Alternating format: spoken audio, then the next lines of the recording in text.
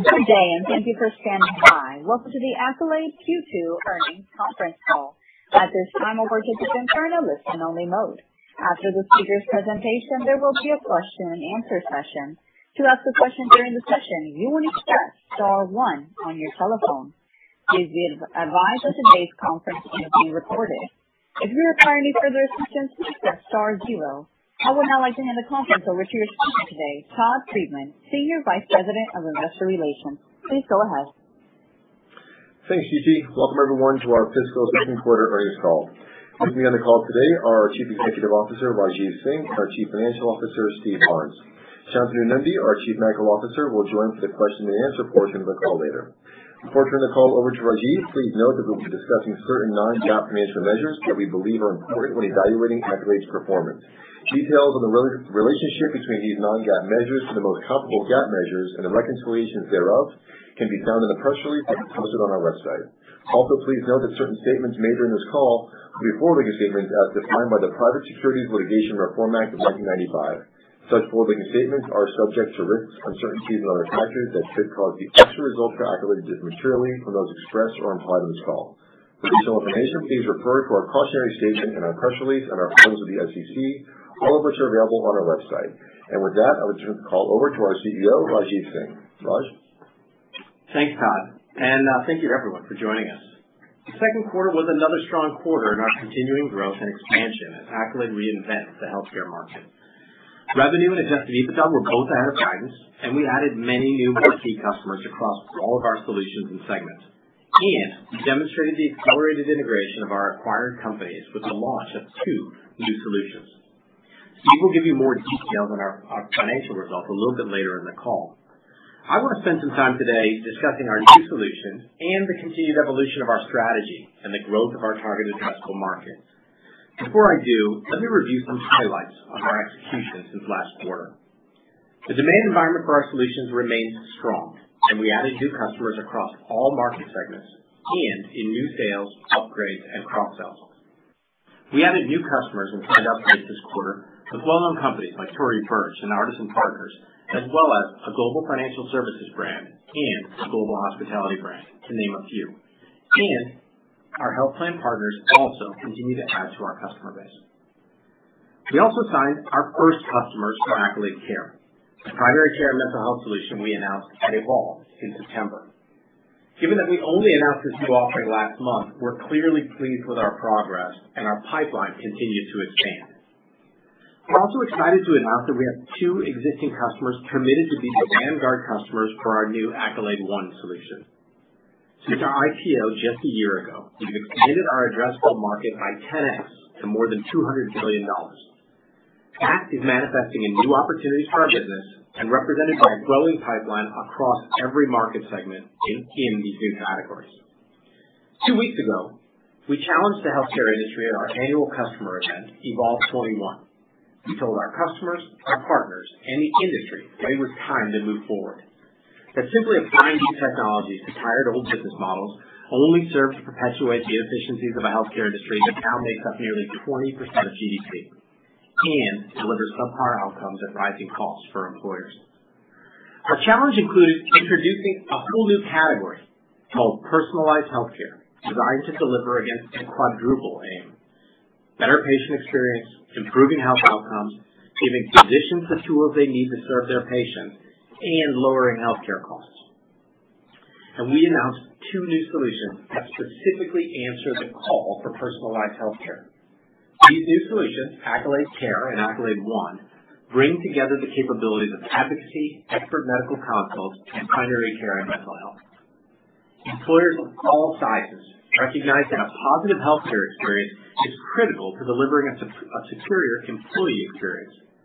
You're seeing this play out in loud voices across the country as millions of people leave their jobs seeking something that works better for them. Sometimes it's a shorter commute. Sometimes it's a better boss. But more than half of all people who leave their jobs today cite a poor healthcare experience as one of the main reasons they quit. This isn't just about cost reduction. It's about employee engagement in an era where employee engagement is a strategic imperative. Employers need a better way. I'd like to spend a minute now briefly outlining the category of personalized healthcare and then tell you more about Accolade Care and Accolade One. For starters, there are three key attributes for any offering in personalized healthcare. First, it's personal. We have to put the humanity back into healthcare. We hold the view that having a long-lasting personal relationship matters. Too many have tried to replace people with technology inappropriately. Innovation and technology are good, and they can make the experience better, but nothing can replace the human experiences in healthcare. Two, or second, it is data-driven.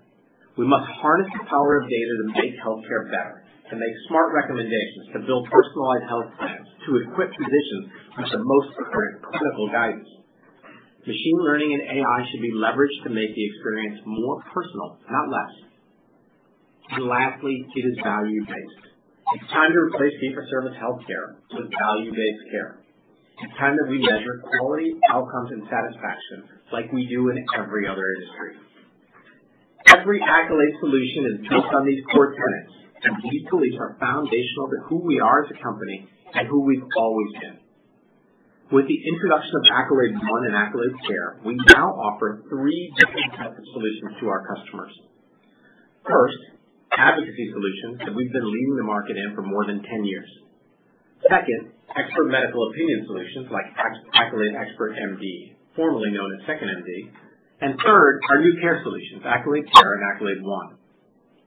This set of solutions, unique in their breadth, allow us to meet customers where they'd like to be met and serve the need most important to them in the current time.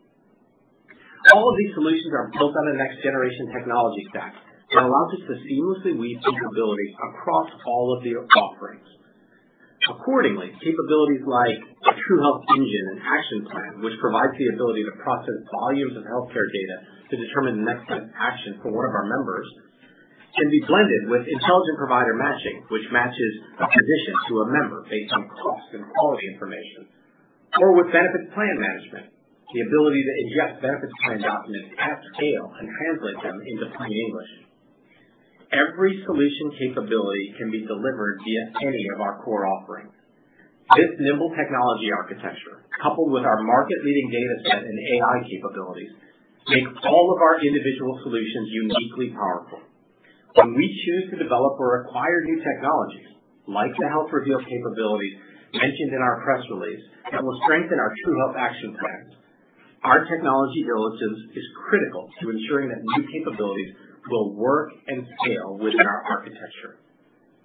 We are building an operating system for the delivery of healthcare at scale, and we believe this is a long-term competitive moat for our company.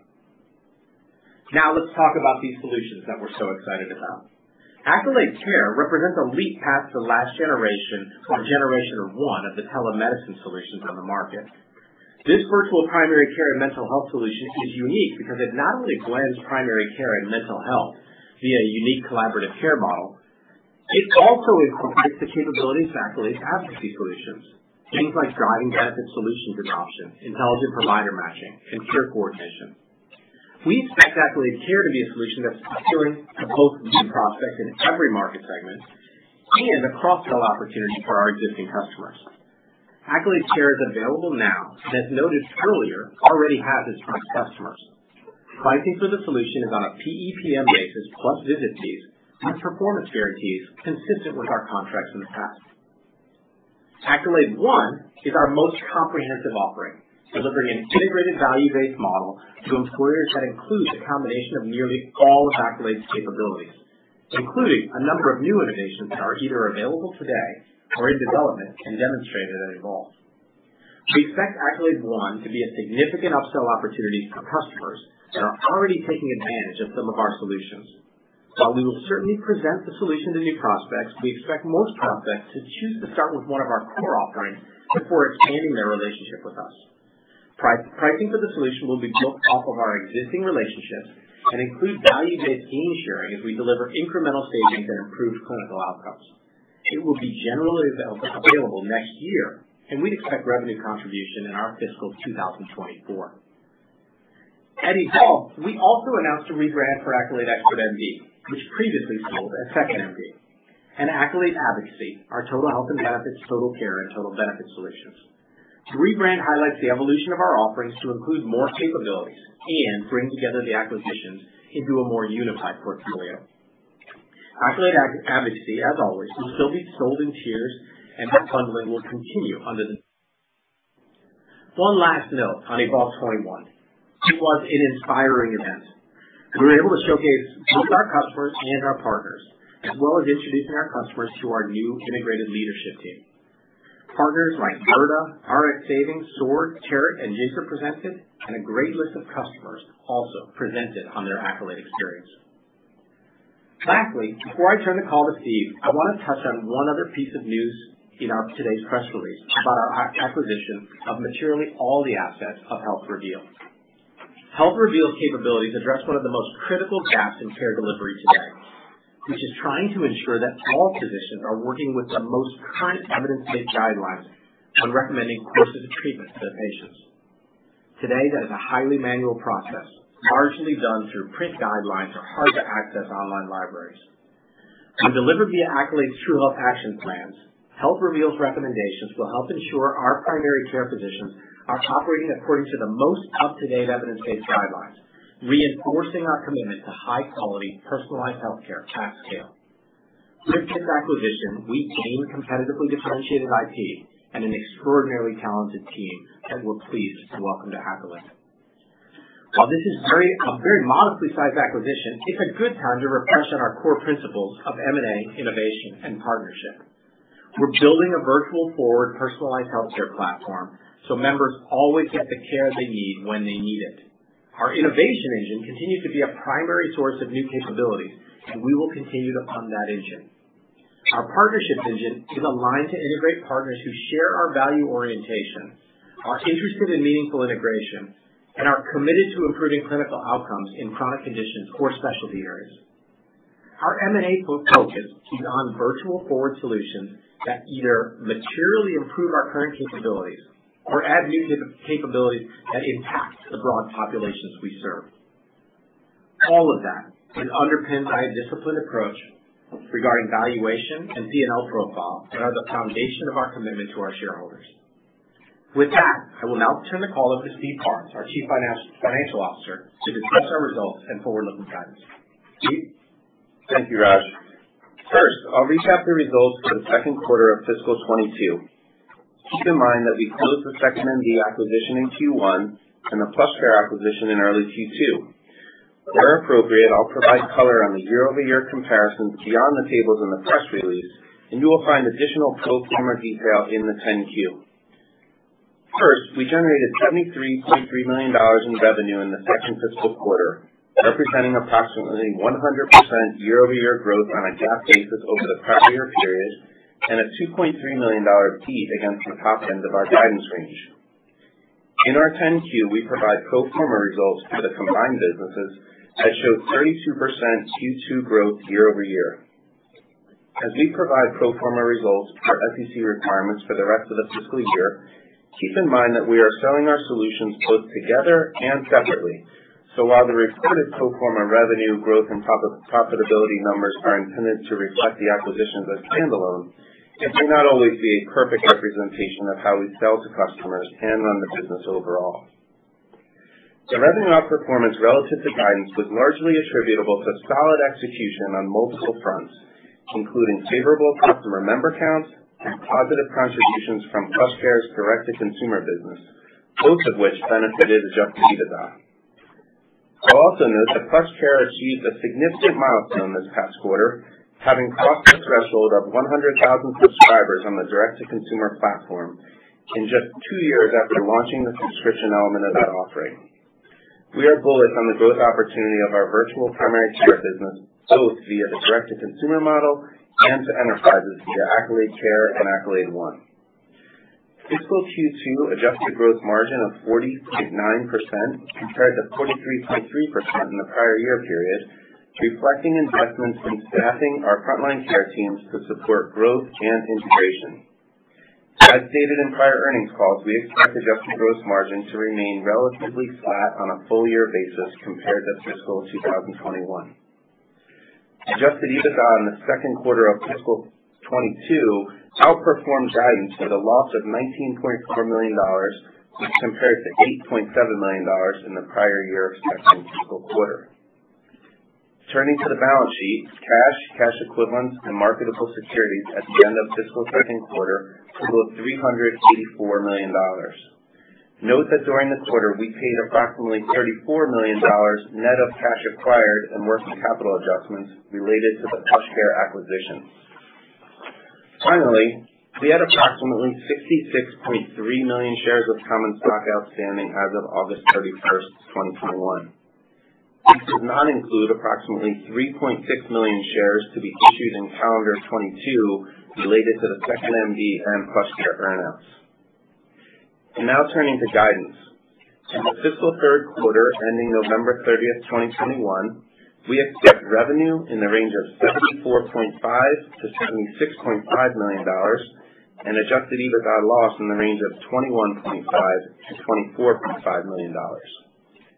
As noted in the press release, revenue guidance for fiscal Q3 includes approximately $2.5 million from performance guarantees that have been earned and we expect to recognize in fiscal Q3 rather than fiscal Q4.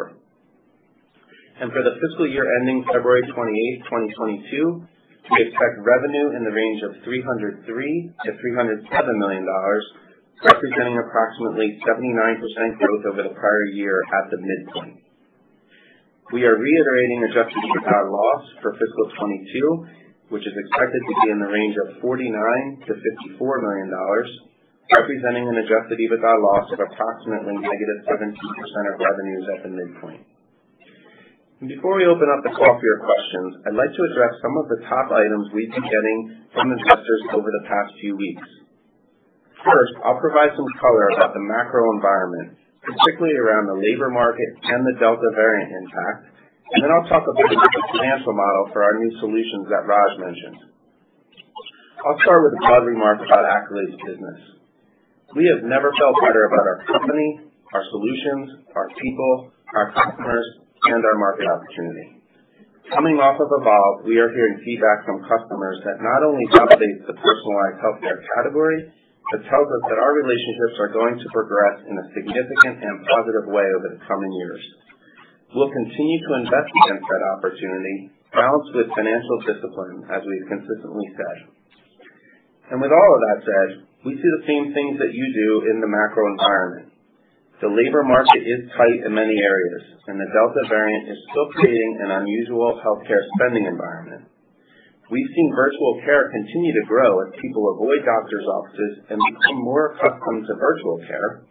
But we've also seen pressure on second opinion volumes as people prefer elective procedures. As you can see from our guidance, we raised our top line to reflect the Q2 outperformance, but much as we did last year in the early days of the pandemic, we will continue to take a measured approach to our outlook through the end of the year.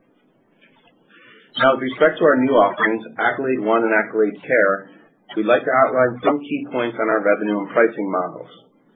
Raj addressed the pricing models for these solutions, and I'd like to give you some quick model color. First, in our view, there is no need for changes to models at this time.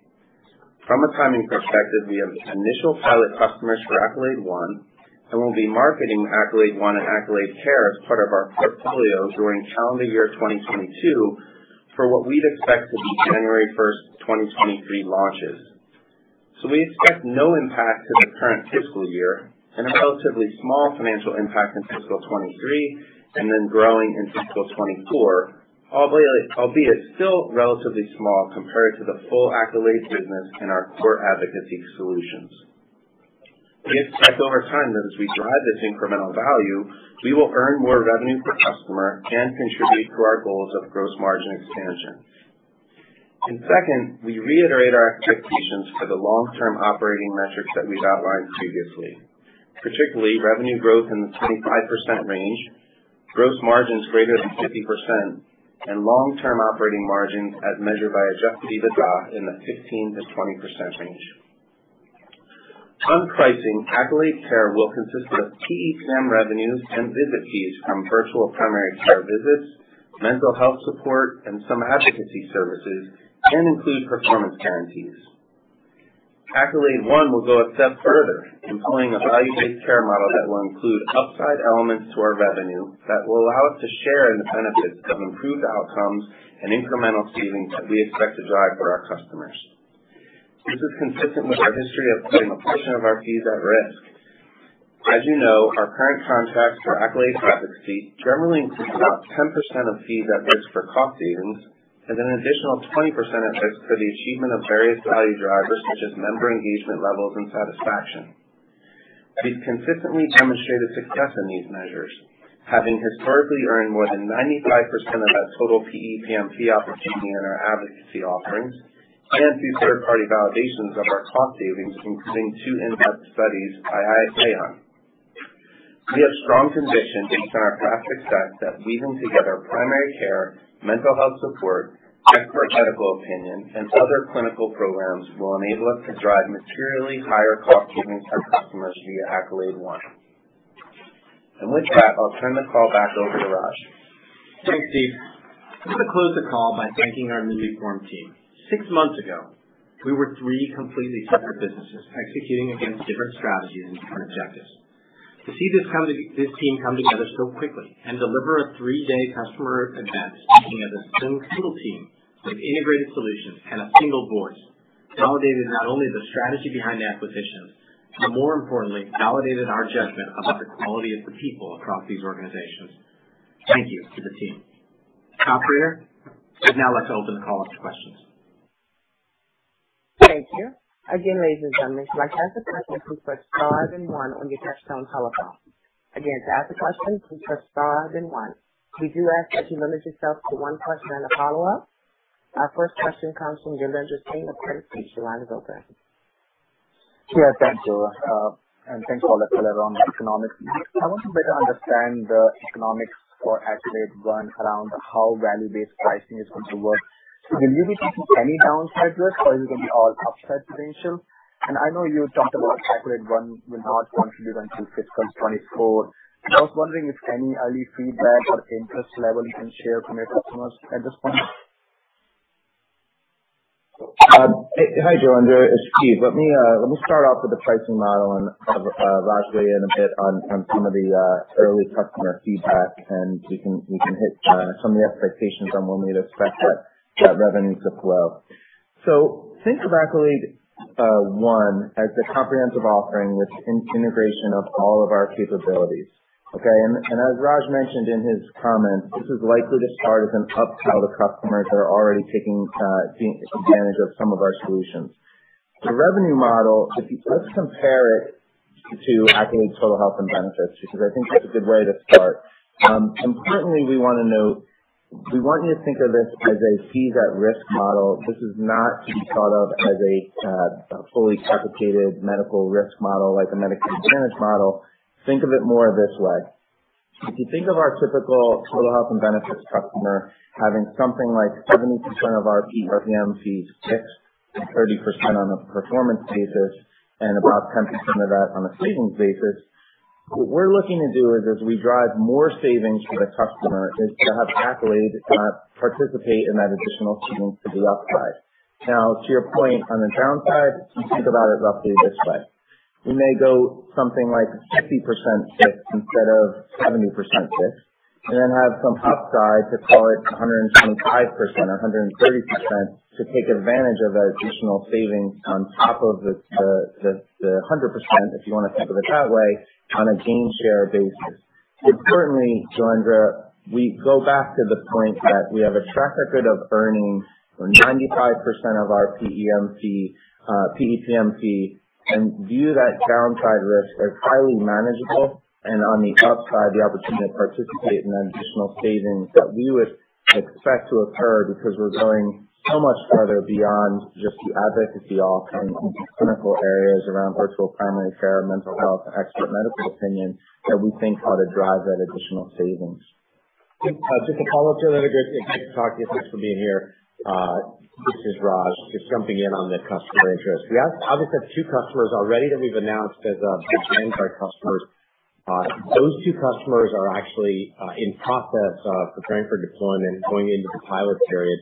We also have significant interest coming out of Evolve, where a number of our customers have reached out to us and scheduled time to go through what Accolade One is, how the integration will work, and how the model will work. And so it's a little early to give you much color on how many customers will embrace it. And what we can tell you is feedback from Evolve, interest in terms of generation of pipeline has all been positive. Okay, and then my quick follow-up on the EBITDA guidance update. Can you provide more details on what are the new incremental costs you're reflecting in second half, which is resulting in full-year guidance unchanged despite EBITDA coming in better in the quarter? Is it related to all kind of the labor market situation, or is something else going on? Just help us understand the EBITDA guidance update. Sure. So primarily, Jailendra, it reflects additional investments that we're making, thinking about the combined offerings and taking them to market. So you'll see in the second quarter results, when you look at the OpEx line, you'll see the sales and marketing line growing a bit into the low to mid 20% range as a percentage of revenue. That reflects go-to-market investments that we're making. You also see some of that spend in the product and technology line. And certainly there are some impacts around wages and labor that are flowing through there as well. I wouldn't point to that as a material factor. I would really point to the investments we're making around the new offerings. Thank you. Our next question comes from Michael Cherny of Bank of America. Your line is open. Afternoon, and appreciate again all the details as well. Raj, you spent some time at the beginning talking about some of the marquee wins you had, both within the core, and then obviously talking about the Vanguard wins and Accolade Care. Can you give us a little bit more qualitative picture overview on what was going on in the selling season, what activity levels tended to be like versus previous years, and at least in terms of how you were thinking about the rollout and some of the wins that you've been able to generate? Do you feel happy, comfortable with how things shook out versus where your plan, your team, your sales force was incentivized to go? Mike, first of all, great to talk to you. Thanks for making time for us. We're about now a little bit into the third quarter of the year, and what we found, I think, a couple of things that I tried to call out in some of my prepared remarks. First, by entering the care delivery space, we've materially expanded our market. And so we actually both got 2 Vanguard customers for Accolade One, but also 2 customers for Accolade Care, an offering that we actually just announced in late September. And so the idea that we're seeing that pipeline develop, we're also seeing expansion of that pipeline, we're really excited about. Also in pointing out that we actually saw customer signings in every core segment across every one of our every one of our products offerings. Also pointing to the fact that, we're looking at the demand environment, seeing an expanding pipeline, seeing continued wins with major customers. One of the major customers, I mentioned a major hospitality corporation. We just got approval to say their name. It's Hyatt Corporation. Just happened a little bit before we published our press release. So we're seeing great wins with marquee brands. And what we're really seeing, Mike, in my mind, is an increasing alignment with large employers and small, looking at the idea of a platform to weave together everything that they do, with an acknowledgement that the solutions in the market are somewhat overwhelming for buyers to manage. Our capacity to weave together that personalized healthcare platform, we think is boding really well for us today, and will do even more for us tomorrow. And you actually dovetailed nicely into what my follow-up question was going to be regarding that complexity you're seeing on the digital health benefits. Obviously, Accolade's historically been focused on your ecosystem partners, your trusted suppliers, the terms that you use. As you think about a go-forward basis, how is that evolving in terms of parties that want to work with you versus parties that might want to go at it on their own? And how does that factor into the value proposition that you're able to deliver in terms of the pitch forward for ongoing new customer wins? I'm going to take the first half of that question, Mike, and I'm going to let Shantanu Nundy, our Chief Medical Officer, who really drives all our clinical partnerships, take the second part of that question, or speak to how we're selecting partners and working together. From our perspective, this is very much a customer-driven need. Customers are coming to us and saying, what we want is a a manicured set of partners that you can bring to bear, where you can warrant for us the engagement levels that'll be driven, the clinical outcomes that'll be driven, and a sense of stability or capacity from a financial stability, security perspective, et cetera, of that particular vendor. And so we're not seeing a lot of partners say, I want to do something separately. In fact, the demand for partners into the platform is pretty high. Shantanu, will you add a little around how we're thinking about partners moving forward? Yeah, absolutely. It's a great question. When we think about personalized healthcare, right, the whole idea that the third pillar around value, that's really our North Star, right? So I think as we think about the different categories, we're looking at what are the cost drivers that employers are dealing with. We're thinking about what are the clinical outcomes that they're able to warrant. We're also looking at that member experience. That's really critical and a huge challenge. And top of mind for employees as they think more and more about the employee experience. And so that's really driving a lot of our partner selection decisions and allowing us to continually warrant better clinical outcomes. Thank you. Our next question comes from David Wilson of Stifel. Your line is open. Thank you. Good afternoon. Maybe I could just start with a quick financial question. I don't know if I did my math right, but it looks like the implied fourth quarter revenue guidance implies a pretty significant deceleration in year-over-year growth, even if you add that $2.5 million in performance fees. Is my math right, or if not, if it is, can you provide some color on kind of what may be going on that may be impacting that comparison? Sure, David. Steve, thanks for the question, and absolutely, we'll walk you through how to think about that. First of all, when you think about the first half of the year and the performance we had in solid execution, raising the guidance, we did pull forward that $2.5 million. We also last quarter pulled forward about $1 million. So if you take that pro forma growth rate and add that $3.5 million, you get back up into the territory of where I think you would probably be expecting to see.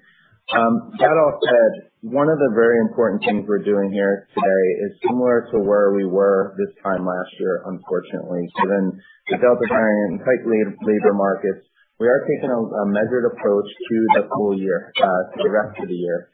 And given sometimes the lumpiness of the quarterly revenues and the bookings, we really do guide you to think about the full year growth rate.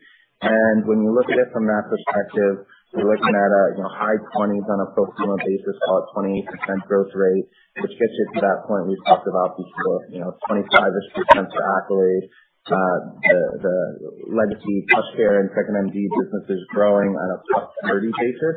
But what you're seeing there penciling out for the fourth quarter is that bit of our view to take a pragmatic approach while the markets are a bit volatile right now, and that's where you see that guide coming in.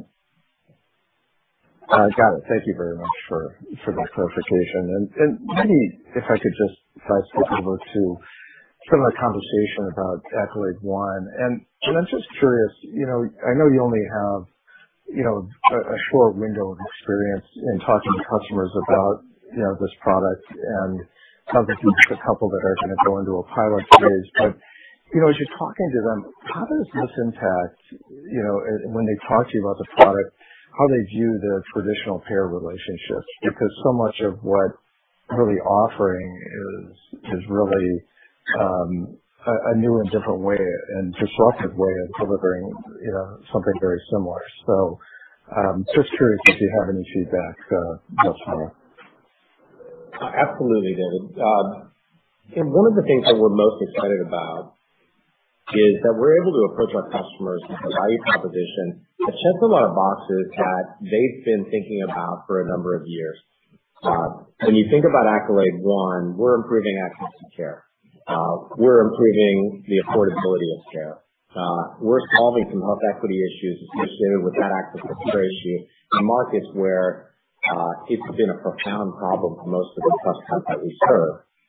In all of those respects, David, I would say we're solving the problem in a brand new way, and not in a way that they perceive the responsibility of their carrier, meaning they're looking for broader, more holistic solutions that weave together longitudinal relationships that solve access to care problems on the front end and that solve clinical outcomes on the back end.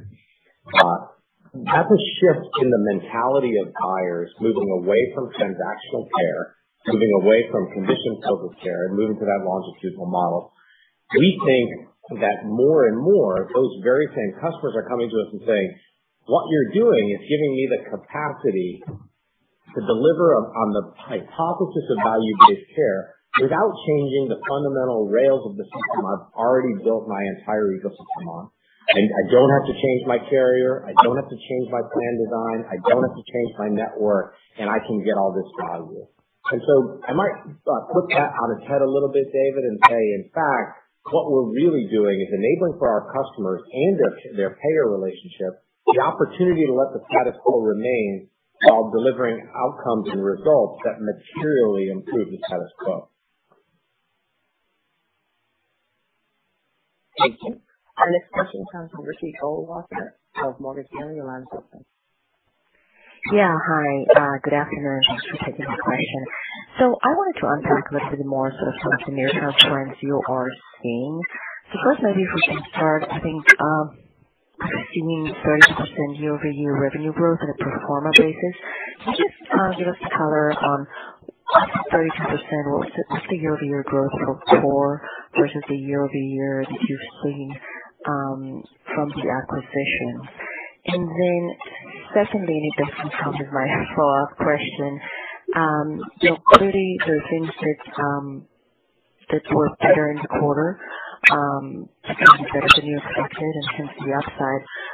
But then, to your comments, you're seeing headwinds from deferral of surgeries, taking second opinion. It sounds like potentially retention, at least in the near term, of employers could be an issue. So can you just help us unpack and maybe help bridge between or quantify on what the upside was and then the offsets? I think that would really help us as we think about our model, not just for the second half of the year, but also the comparisons into next year. Sure. Hey, Ricky, it's Steve.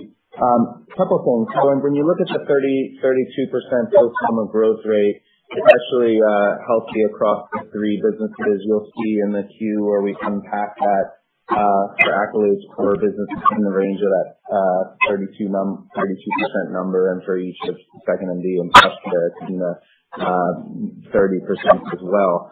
So very strong performance that way across the board, meaning when we reflect on those comments about membership and labor markets, it's really thinking prospectively when we think about the second half and where we may see some impact of the variant and the labor markets. Now, with respect to expert medical opinion, I will note that to that point, with some of those expert medical opinions are down a bit as we're seeing fewer elective procedures happening in parts of the country. So there's some there that you'll see the 2nd.MD sequential quarter growth is fairly flat. On the flip side, virtual primary care visits we saw be very strong through the PlushCare direct-to-consumer platform, and as Raj was just noting, the bullish view we have towards the opportunity with the enterprise around virtual primary care comes from that as well. So interestingly, our diversification of it within the platform is showing up in the sense that the virtual primary care visits have been positive, where there's been a bit of headwind on the expert medical opinion side at the moment for those reasons. Thank you. Thank you. Our next question comes from Ryan Daniels of William Blair. Your line is open. Yeah, thank you for taking the questions. This is a little bit of a follow-up on an earlier one, but I'm curious, as a lot of the point solutions appear to be coalescing around the navigation space and providers, I think it's driving a lot of M&A in the space. I think we saw Virgin today buy Welltok and some other M&A activity. So I'm curious what you're seeing as you go to the sales pipeline on the competitive front, if that's changed a lot, or if your acquisitions and continued innovation have really allowed you to stay ahead of the curve there. Thanks for the question, Ryan. We do fundamentally believe that this concept of personalized healthcare and the idea of personalized healthcare platforms that are built, forward on human relationships, powered by data, and everything that implies around artificial intelligence and machine learning, and measurable around value-based outcomes, that is fundamentally differentiated and continues to be differentiated in the marketplace. The way we've always talked about this, and I know you might have heard this from us before, Ryan, we break up the competition in multiple forms. You mentioned Welltok. There are those companies out there that are digital forward solutions, really geared around driving digital only or highly digital engagement, and there are category solutions like that traditionally drive lower engagement levels and aren't willing to warrant real cost savings on a population basis. There are also companies in the traditional navigation space who have focused on navigation as a whole, but not necessarily woven together some of the other components of the story around provider selection, around virtual primary care and mental health, and around things like downstream expert medical consultations. In those regards, we think we have an opportunity to materially improve the performance of the delivery of value-based care and savings and engagement levels. There's also a category of competitors out there, as you mentioned. There's a wide variety of players in this space who are episodic in nature, who are looking at transactional care or looking at moments in time where consumers are entering the healthcare system and attempting to help those consumers during those moments. We think those episodic solutions have value, but are unable to manage population health and long-term cost reduction on a population basis. And then finally, there's on-site near-site providers in the space who are also really, in our view, focused on those transactional moments where without access to claims data, without access to the data set underneath that longitudinal journey, they're unable to provide the longitudinal care necessary. And so, summarizing all of that, Ryan, the categories of competitors have certainly expanded. Different companies are acknowledging the value of navigation, the value of a data set that we've spent 10, 12 years accumulating, and the value of longitudinal relationships. We're pleased with the idea that many of these concepts are ones that we've been talking about for the last 10 years, and that we're building everything that we've acquired and built on our own on top of those principles. That's very helpful color. I appreciate that. And then maybe as a follow-up and taking a different twist on this, does it actually open up with your broader capabilities new market potential for you? You mentioned near-site and on-site.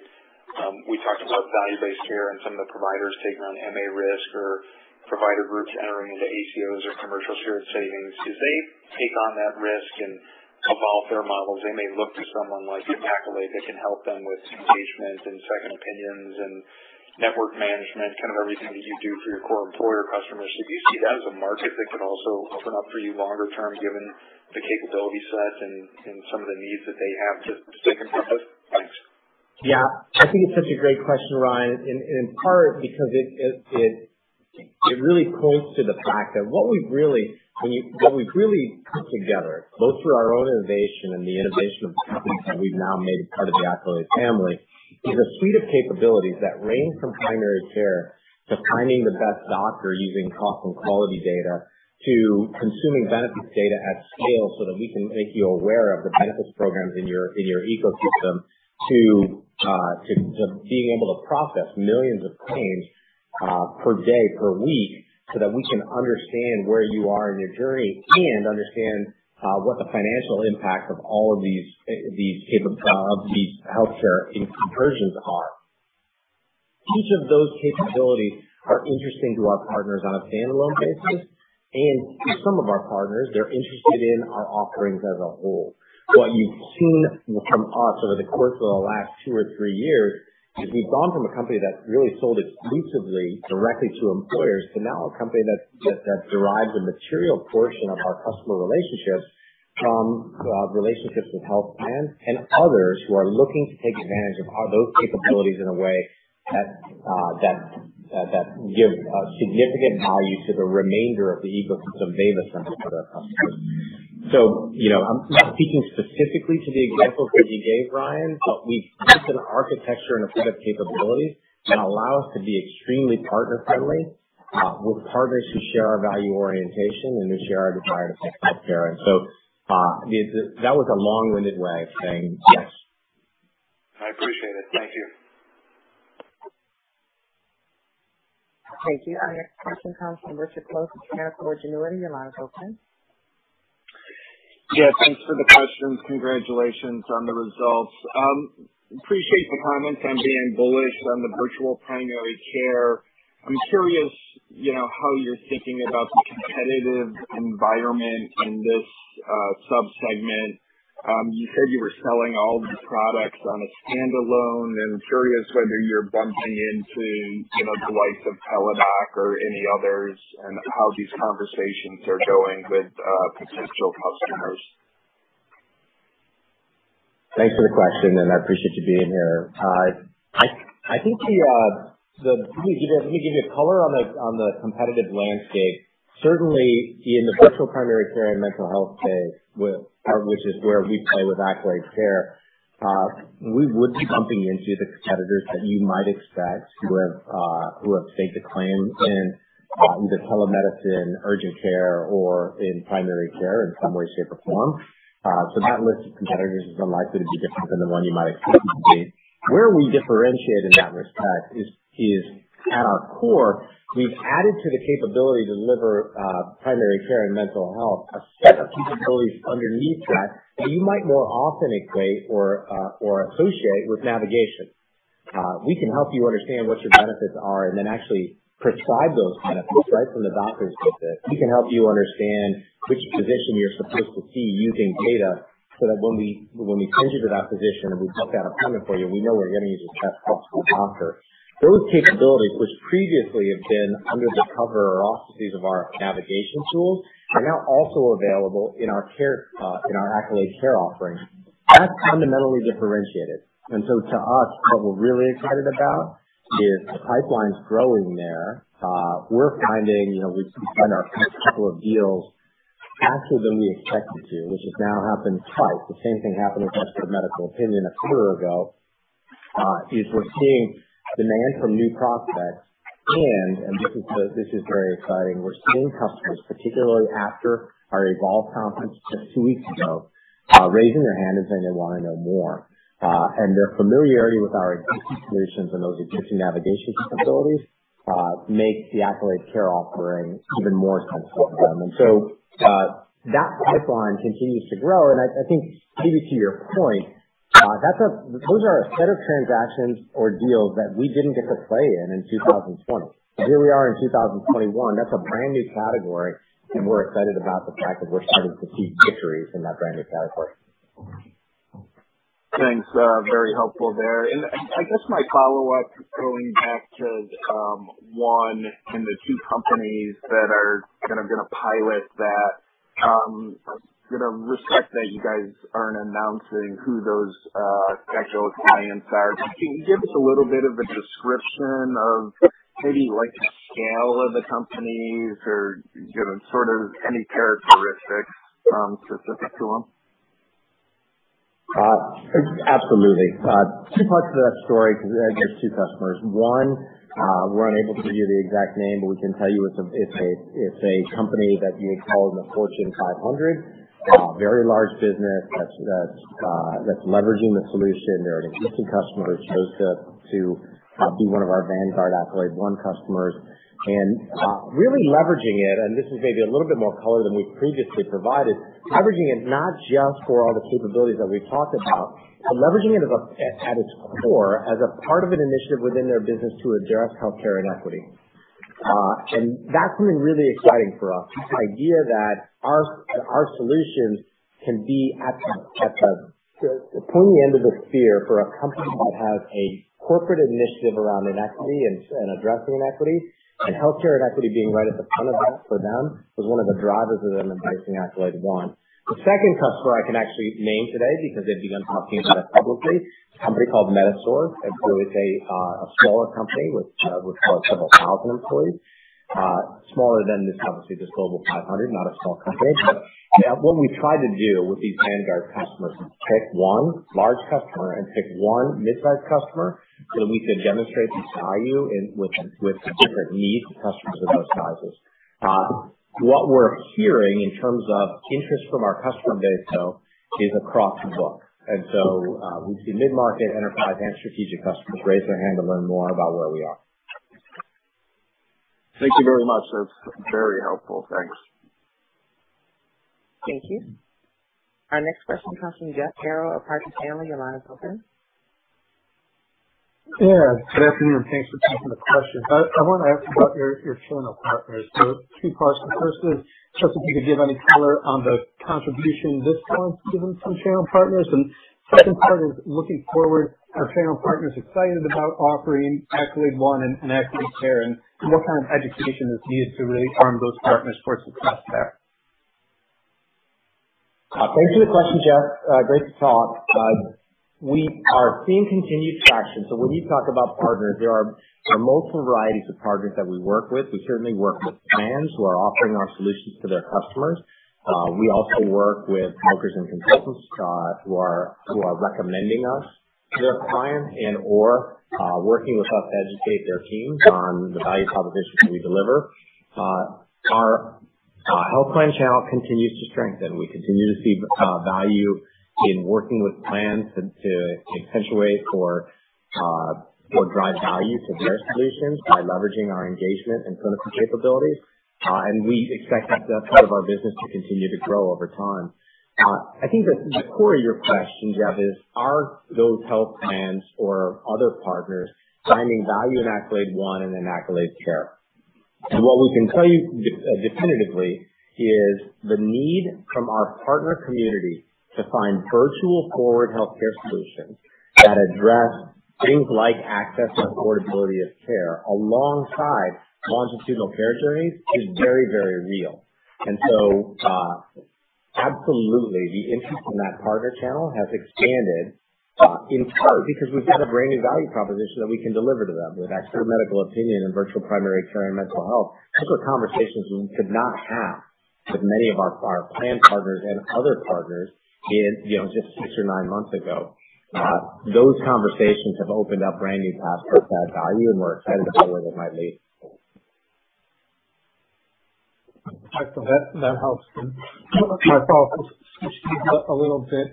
It's been another interesting year in terms of healthcare utilization. So I'm just curious where visibility is towards achieving performance fees related to the calendar 21 period that will impact your fiscal fourth quarter at this point in the year and how that's been factored into the guidance.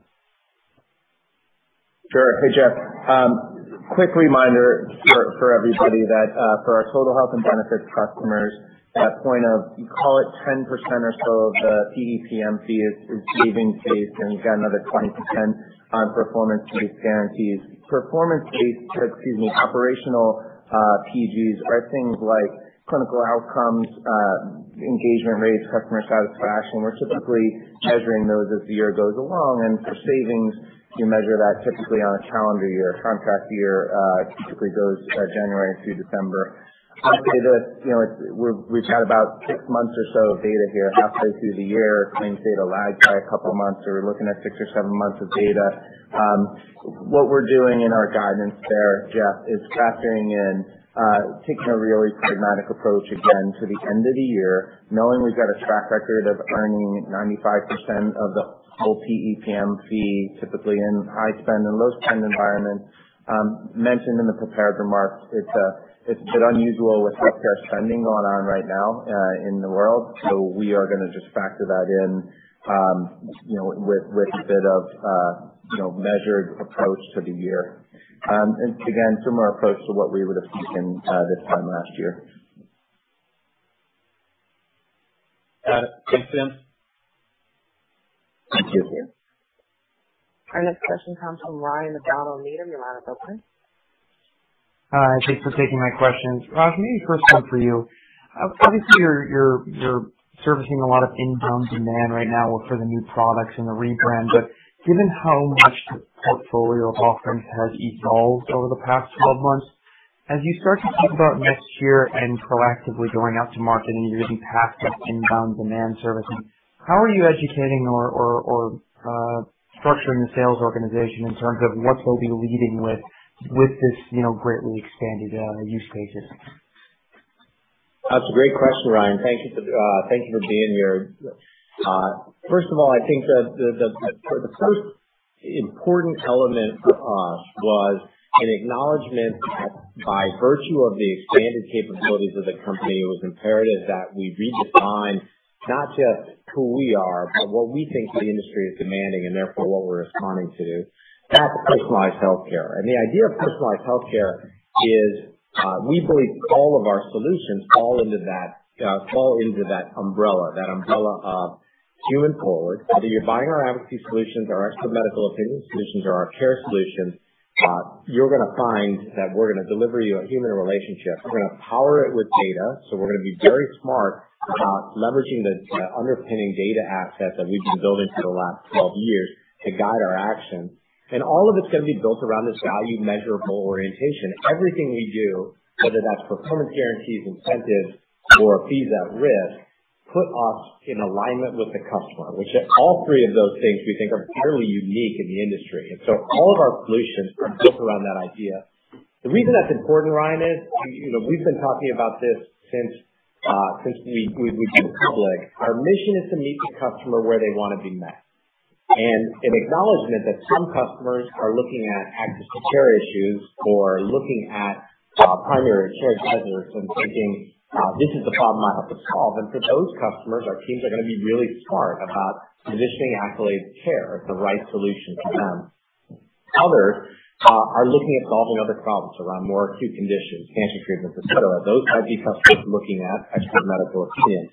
And of course, we've been leading the advocacy or navigation space for the last 10 years, and we expect to continue to participate in all the RFPs and all the evaluations that are happening in that space, and really, in many respects, be creating those. And so we're not fundamentally restructuring the sales organization in any way, shape, or form, Ryan. We've got a sales team focused on plans. We've got a team focused on mid-market, on the enterprise segment, and on the strategic segment. What we've done is really given them more tools in their bag so that as they understand a customer's needs, which is what they're really trained to do, to cover what the customer's pain points are, that they have now, in our view, the biggest bag or the largest or the greatest breadth of potential offerings for those customers to solve their problems with that orientation around those first three value propositions. Very helpful. And then just a quick follow-up. The Health Reveal acquisition, the technology there was pretty unique and differentiated. I'd just love to know a little bit more about how that functionality can expand upon what you've got with the True Health Engine already. Thanks. Yeah, that's a fantastic question. This is Shantanu Nundy. We're super excited about this. As you alluded to, core to Accolade is our next best action capability, right? So this idea of using all the data that we have, translating it into insights, and putting that right into our workflow so that our frontline care teams can guide members on what's clinically most impactful next step for them. What Health Reveal does, what they figured out, is really how to deliver a much deeper set of clinical insights using not only claims data and some of the data that Accolade historically has, but also electronic health record data. And so for us, this was a capability that was on our roadmap, and for us, we really think of this as a huge accelerator to be able to, again, bring a lot more of those evidence-based clinical insights to our physicians and also to the rest of our frontline care team, which we think aligns really well with personalized healthcare.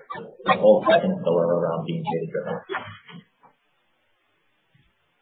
Excellent. Thanks again.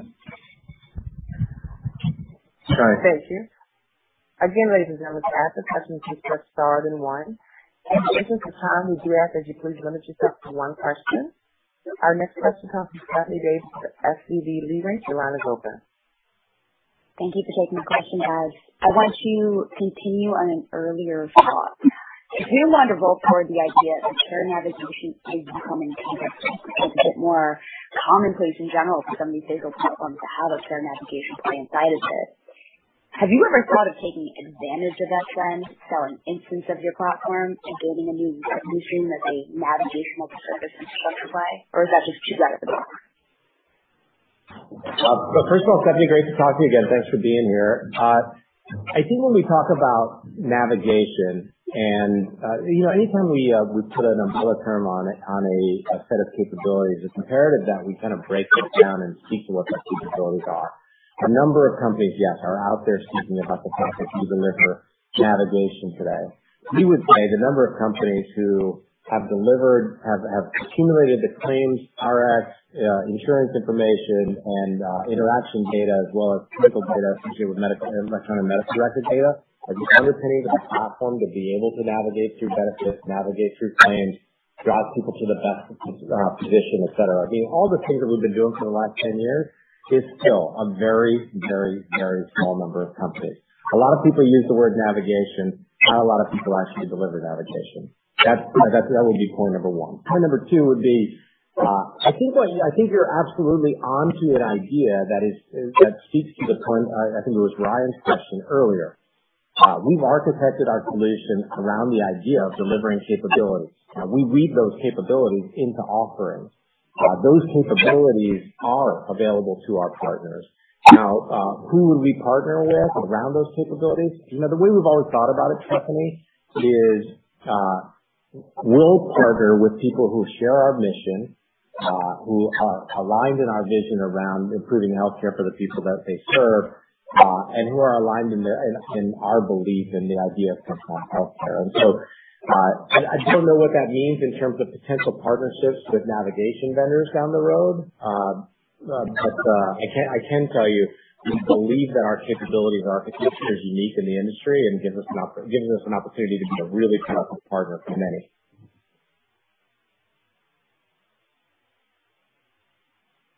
Thank you. Our next question comes from David Larson of BTIG. Your line is open.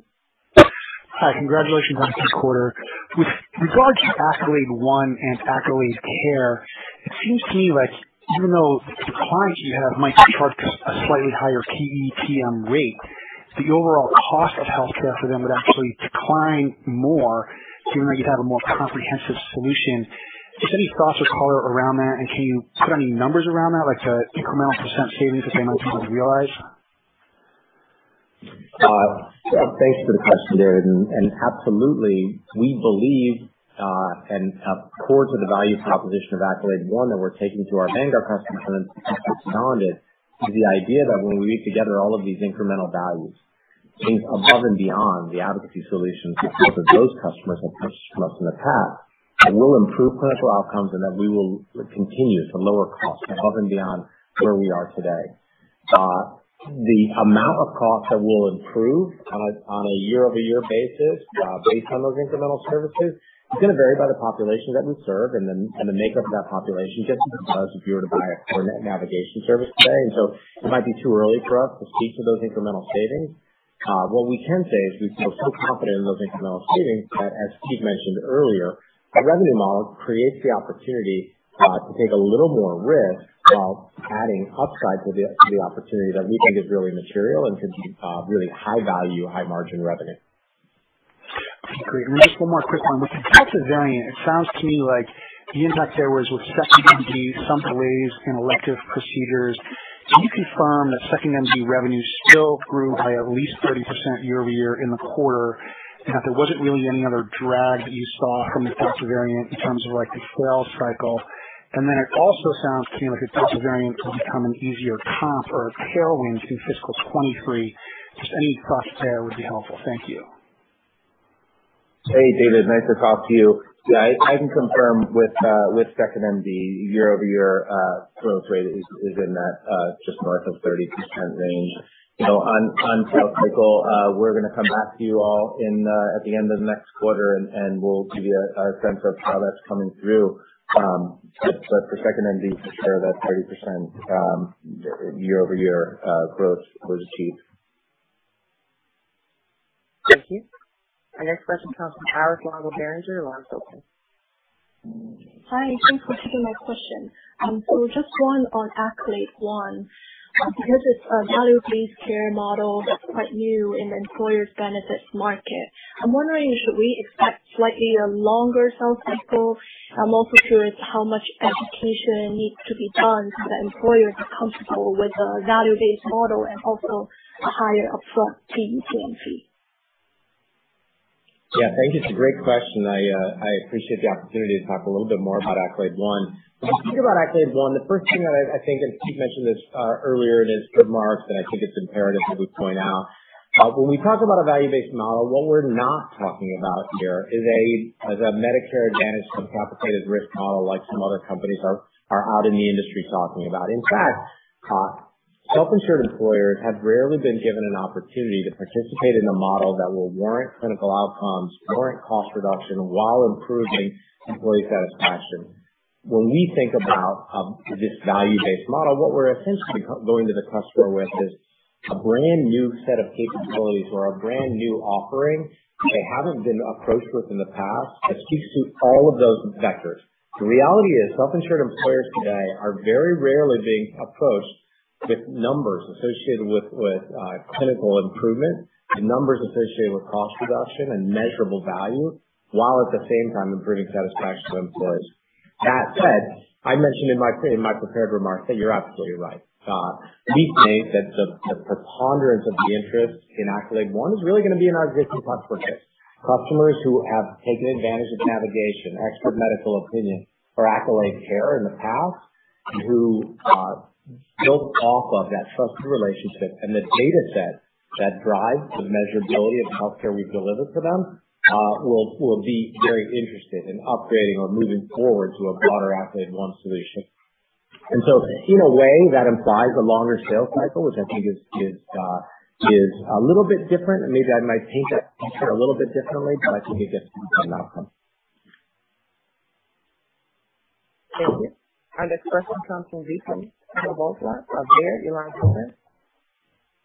Hey, thanks for taking the question. Just one quick point of clarification on Health Reveal. I was just curious, did that contribute at all to the second quarter on revenue or EBITDA, and is there any impact from that contemplated in the fiscal 22 guide? And just anything there around the financial profile, if there's something to note. Thanks.